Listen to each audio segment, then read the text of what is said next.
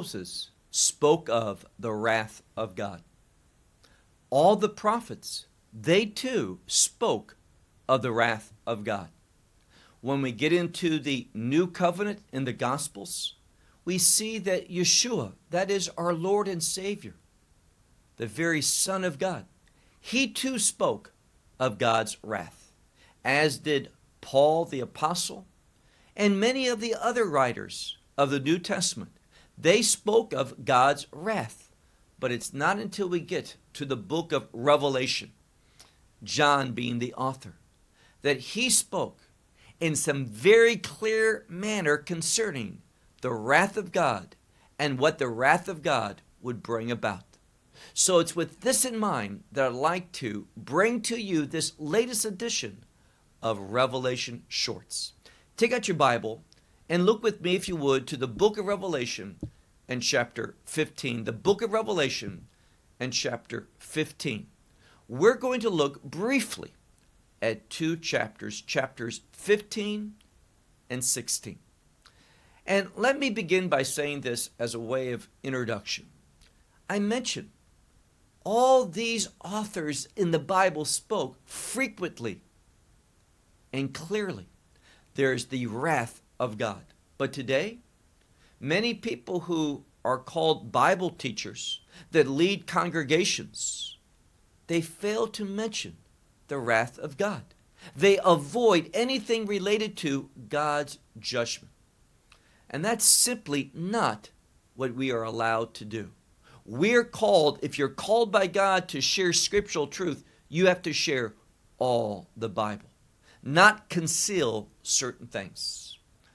The second thing that I want to say as a way of introduction is this, and we're going to see examples of this in a moment, and that is God's wrath has no human explanation, meaning this: we cannot attribute it to human activity. It is supernatural. There is no scientific explanation. And it is very incorrect and unfortunate that people look at the book of Revelation and they try to explain these things as, well, this will be a nuclear war. This is some modern type of tank or helicopter or fighter jet that 2,000 years ago the people couldn't comprehend. And therefore it's written in this way. This is false teaching. When we look at the wrath of God, the purpose for it is to show God is great, that he is sovereign, that he is in control, that he is the authority. And therefore he's not going to use human activity. There's no scientific explanation. Don't look at things that we can think about to try to explain what's happening here. It's never happened before. It is supernatural. It's God's hand that is bringing it about, not man and not science.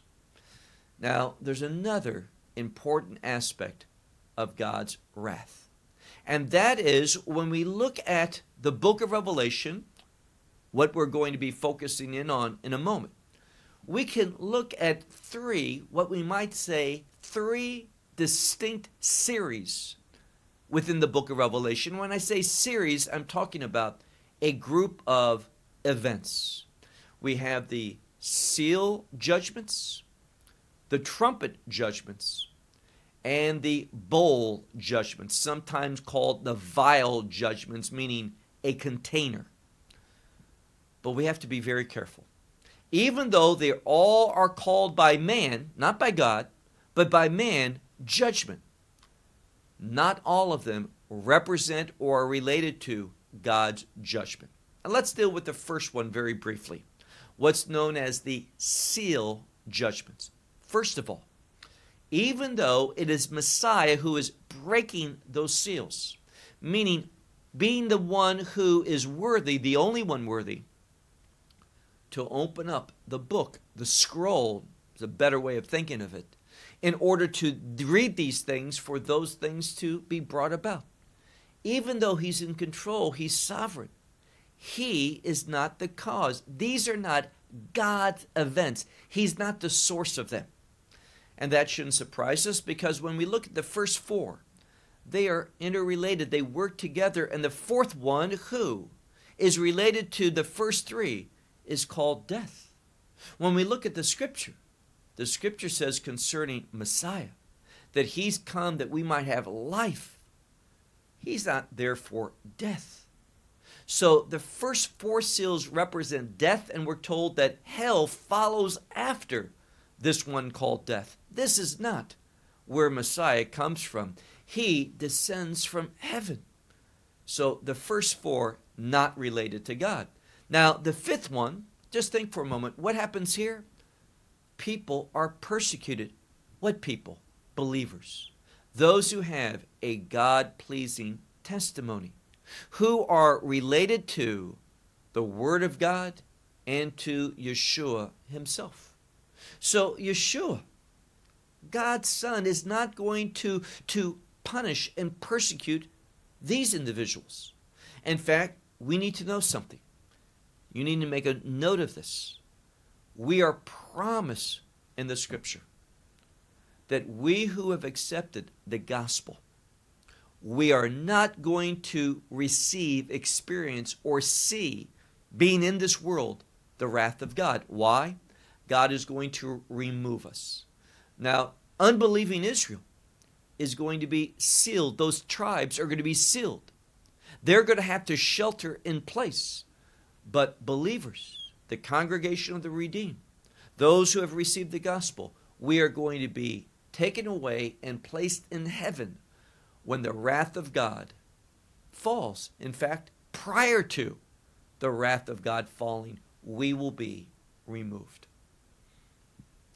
Now, we have the first four seals obviously related to the enemy, death, and hell follows after him. The fifth one is persecution of the believers. It's the sixth one. That's interesting. The sixth one is a proclamation of the wrath of the Lamb. But it doesn't happen in the sixth seal. Now you say, well, what about the seventh?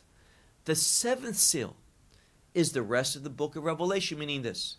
After the conclusion of the sixth seal, the seventh seal is open. And it's the entire rest of the book of Revelation. All things that are left to happen in the book of Revelation are contained in the seventh seal. Now, in that seventh seal, we find the next two series, the trumpet judgments and the bowl judgments. The trumpet judgments do indeed relate to the wrath of God. He's the cause of this. But be very careful. The trumpet judgments, they represent, hear this, 1/3 of God's wrath. A partial outpouring of God's wrath, not in its entirety. It's not until we get to, and now we're ready, look with me to the 15th chapter of the book of Revelation. We find some very interesting things. There it says, in these 7 bowls, the wrath of God is made complete. Now, some people, and I may have said this myself, and I want to explain, we often talk about the bowl judgments being God's full outpouring of his wrath. It is. But we need to remember, with God, there are no limitations. There are no boundaries. God can do more and more and more. So when it says the wrath of God is complete, it means the full measure that he desired to pour out according to his purposes. And these 7 bowl judgments are going to be an end to God's wrath upon the world. Now, what else are we told in Revelation 15? There are 7 angels. Why 7? Well, 7 relates to holiness, and holiness represents the purpose of God, meaning this. These 7 bowl judgments that are going to be poured out by 7 angels, they represent what's necessary, what has to happen for the purpose of God to be established. The wrath of God puts God's order into place. And ultimately, we understand this as God's kingdom being established. God's kingdom won't come until after God's wrath is complete. We are told that there are 4 living creatures in heaven. We are told that they are near always the throne of God. And one of these 4 living creatures, what do? One of them, he's the one that distributes the 7 golden bowls, these 7 golden containers to the 7 angels. We should ask, why gold? Well, the basic meaning of gold in the Bible, gold has significance. There's a significance to this wrath, and we've already discussed it. It puts the order of God into place. It will bring about the kingdom of God, the promises of God, the blessings of God to be experienced by the people of God. So there's these 7 golden bowls. Now, as they are being distributed to these 7 angels, we are told that smoke fills the temple. This is not the temple in Jerusalem, the one that will be in Jerusalem, but we're speaking about the true temple in heaven, the one that was not made with human hands. So it's there where this is taking place. So as these 7 angels receive the 7 golden vials or bowls of God's wrath, smoke fills the temple. And we're told that this smoke represents the glory of God. Understand the relationship between the pouring out of God's wrath and the glory of God being manifested. This is why we see heaven rejoice and praise God for his righteous judgment. And then the last thing I want to say about Revelation 15 is this. As this begins, we are told that no thing, can enter into the temple until after the wrath of God is completed. Why is this there? To tell us nothing's going to change this. Nothing's going to interrupt this. God's wrath is necessary. It has to be, and it will be.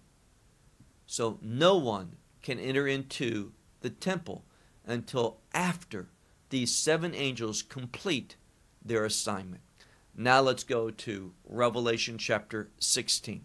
We want to talk briefly about these 7 bowls that contain the full measure of God's wrath, what God has designated to fall upon this world.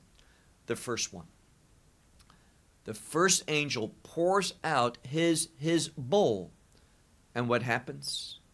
There are loathsome and grievous sores that's placed upon the people, both men and women, both young and old. Now, what people? Well, we're told specifically, those who have taken the mark of the beast and those who worship the image of the beast, those who have received this empire, a connection, an allegiance to the empire and the ruler, the Antichrist.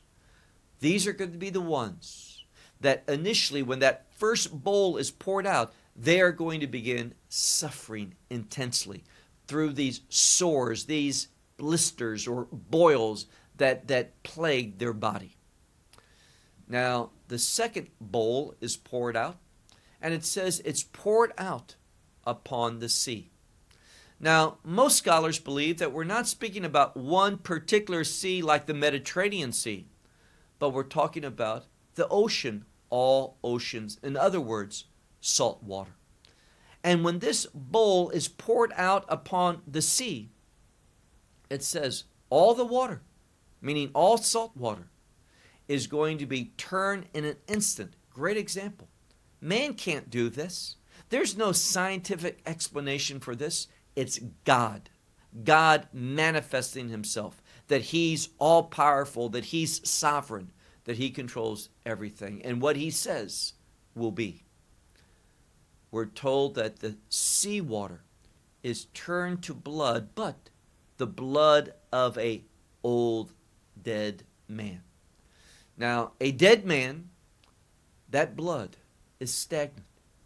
It will have a stench.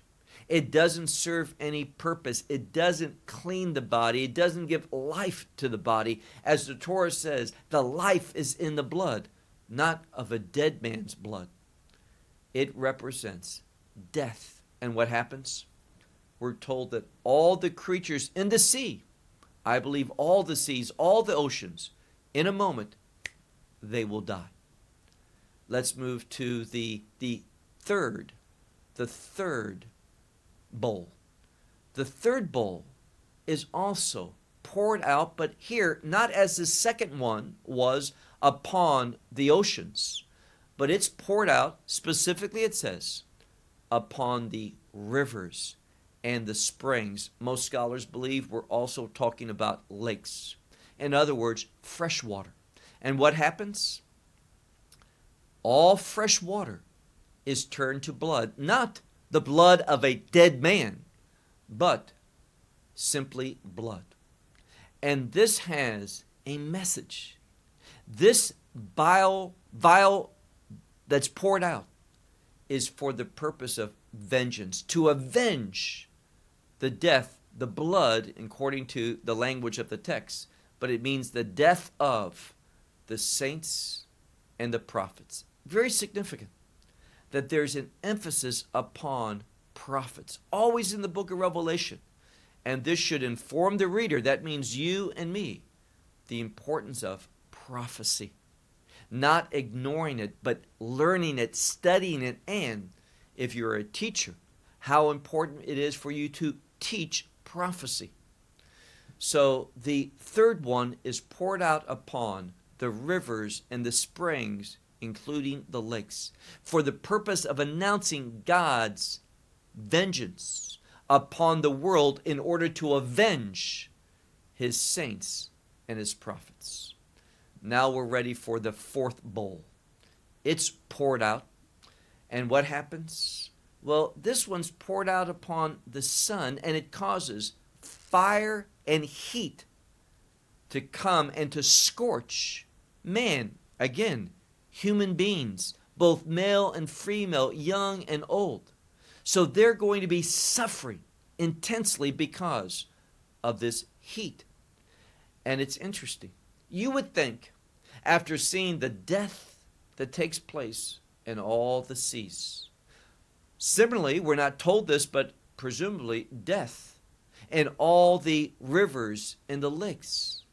Witnessing this, experiencing this pain of sores in the first bowl, you would think now, with this intense heat and fire that is scorching people, that people would say, I'm sorry, God, but they don't. What did they do? They blaspheme God, the character of God, the name of God, and they will not repent. Now we're ready for the fifth bowl. The fifth bowl is poured out upon the throne of the beast. Remember, the beast represents this empire. That's the significance of that term. The beast represents a government, an authority, an empire. So it's poured out upon the throne of the beast. And what happens? Well, we're told that darkness comes. And once again, darkness, no human explanation, no scientific explanation how darkness will cover the world. But there's something also unique. Now, if we would just turn off all the lights, we couldn't see, but it doesn't hurt. We may be afraid of the dark, but it doesn't hurt. This darkness is unique. It says because of the darkness that people will gnaw their tongues, meaning they'll bite their tongues in pain because of the suffering that this darkness from God brought about upon them. No scientific explanation. And now we're ready for the sixth bowl. We are told that it is poured out upon the Euphrates River, and it dries up. Now it's dried up, and it makes a way for traveling for the kings of the east. And just doesn't mean the kings, but presumably the context means their armies. And notice that there's something going to be supernaturally evil. Why? Because as it speaks of this river, the Euphrates, being dried up, the kings of the east, presumably their armies coming, it says also there's going to be 3 unclean spirits, kind of like an unholy trinity. And we see here that these unclean spirits are going to resemble frogs. And it says one unclean spirit comes out of the mouth of the dragon. That is, it has a satanic context. The other one comes out of the mouth of the beast, meaning out of this empire, and it's uniting these together. And the third one comes from the mouth of the false prophet. Now, whether the false prophet is a reference to the Antichrist, or we're speaking about 2, there's the Antichrist and the false prophet, that's for another study. But we know that these unclean spirits, they are related to Satan, the Antichrist empire, and the false prophet. And once more, all of this sets the stage for something. And what's that? Well, this 6th bowl being poured out is also where the battle of Armageddon is mentioned. God's going to bring these armies, these kings from the east to Armageddon. That is the valley of Jehoshaphat, the valley of where the Lord judges. And this is going to be a very big climax, with God's wrath being poured out upon those at Armageddon. Now we're left with just one more bold judgment, and that's the 7th and final one. Now, what are we told there? Well, the language is very significant. Now, in order to understand the book of Revelation, you need to know the Old Testament, both the law and the prophets. At Mount Sinai, the children of Israel arrived there. And we read this in Exodus chapter 20, immediately after the speaking forth of the 10 commandments in in the book of Exodus chapter 20, there's an event. It says here that the earth shook. We are told that there was noise, that there was sounds, there was the lightning and thundering and fire and earthquakes. This took place at Mount Sinai, signifying a change that God wanted to bring about. But the children of Israel, they rejected this. They stood at a distance. They would not heed the instructions of Moses. And that moment that could have been glorious was lost. Now, in the book of Revelation, several times we see this same imagery, these same things being spoken of. John wrote them down, and every time that they're mentioned, it's to foreshadow a change that is coming. And that's what we see at the end of God's wrath. Again, the 7th bowl, what happens? There is noise, there is thundering, and there is lightning, and there is an earthquake. An earthquake that shakes the earth. In fact, the scripture says, it is so powerful, there's never been one like it previously. And this earthquake will bring judgment on a city, that great city, great in evil, not in good, called Babylon. Babylon, as we've spoken of, is used symbolically for the capital of the Antichrist empire. It doesn't necessarily speak to ancient Babylon or modern Babylon. We're speaking about simply the headquarters of the Antichrist empire. It's going to have judgment, and we see that the cities of the nations, most scholars believe we're talking about large cities, they are going to be destroyed. Also, the islands are going to be cast away, meaning this: there's going to be a total judgment. Also, we're told in this 7th bowl judgment that hail falls, this hail the size of a talent. Now, a talent is a weight, a measurement. Now, if you look, you'll find different weights given. Some will say in the neighborhood of 25 kilos, that is around 58, 60 pounds. Some put it at up to 100 pounds, meaning 130 to 58 kilos. So anyway, we're talking about a large hail. And once again, this is what we find. What did the people do in the midst of this? Instead of humbling themselves, asking for forgiveness, seeking God's mercy, repenting, what did they do? They blasphemed God. And this is why God's wrath has to come. Because there are those who are continuously blasphemers of God. They will not repent no matter what. They are tied to Satan, that dragon. They love that empire. They love that city of wealth, Babylon. They are committed to all of this evil. And that's why it's necessary for God's wrath to fall. Well, a short overview of these 7 bowl judgments that contain the complete measure of God's wrath, what it's going to look like, and what will be the results of these bowl judgments being poured out. Ultimately, the kingdom of God is going to be established. Praise God, if you're a believer, you won't experience this wrath. If you're not yet a believer, this is the time to say, God, I confess my sins. I am sorry for my disobedience. I am trusting in your Son, the Son of God, who went to that tree, who died upon that cross to pay the penalty for my sins, to make sure that all my sins have been judged, and now I can experience forgiveness. I believe he died upon that cross, and I believe he rose on the third day. I invite him into my life to be my Lord and Savior.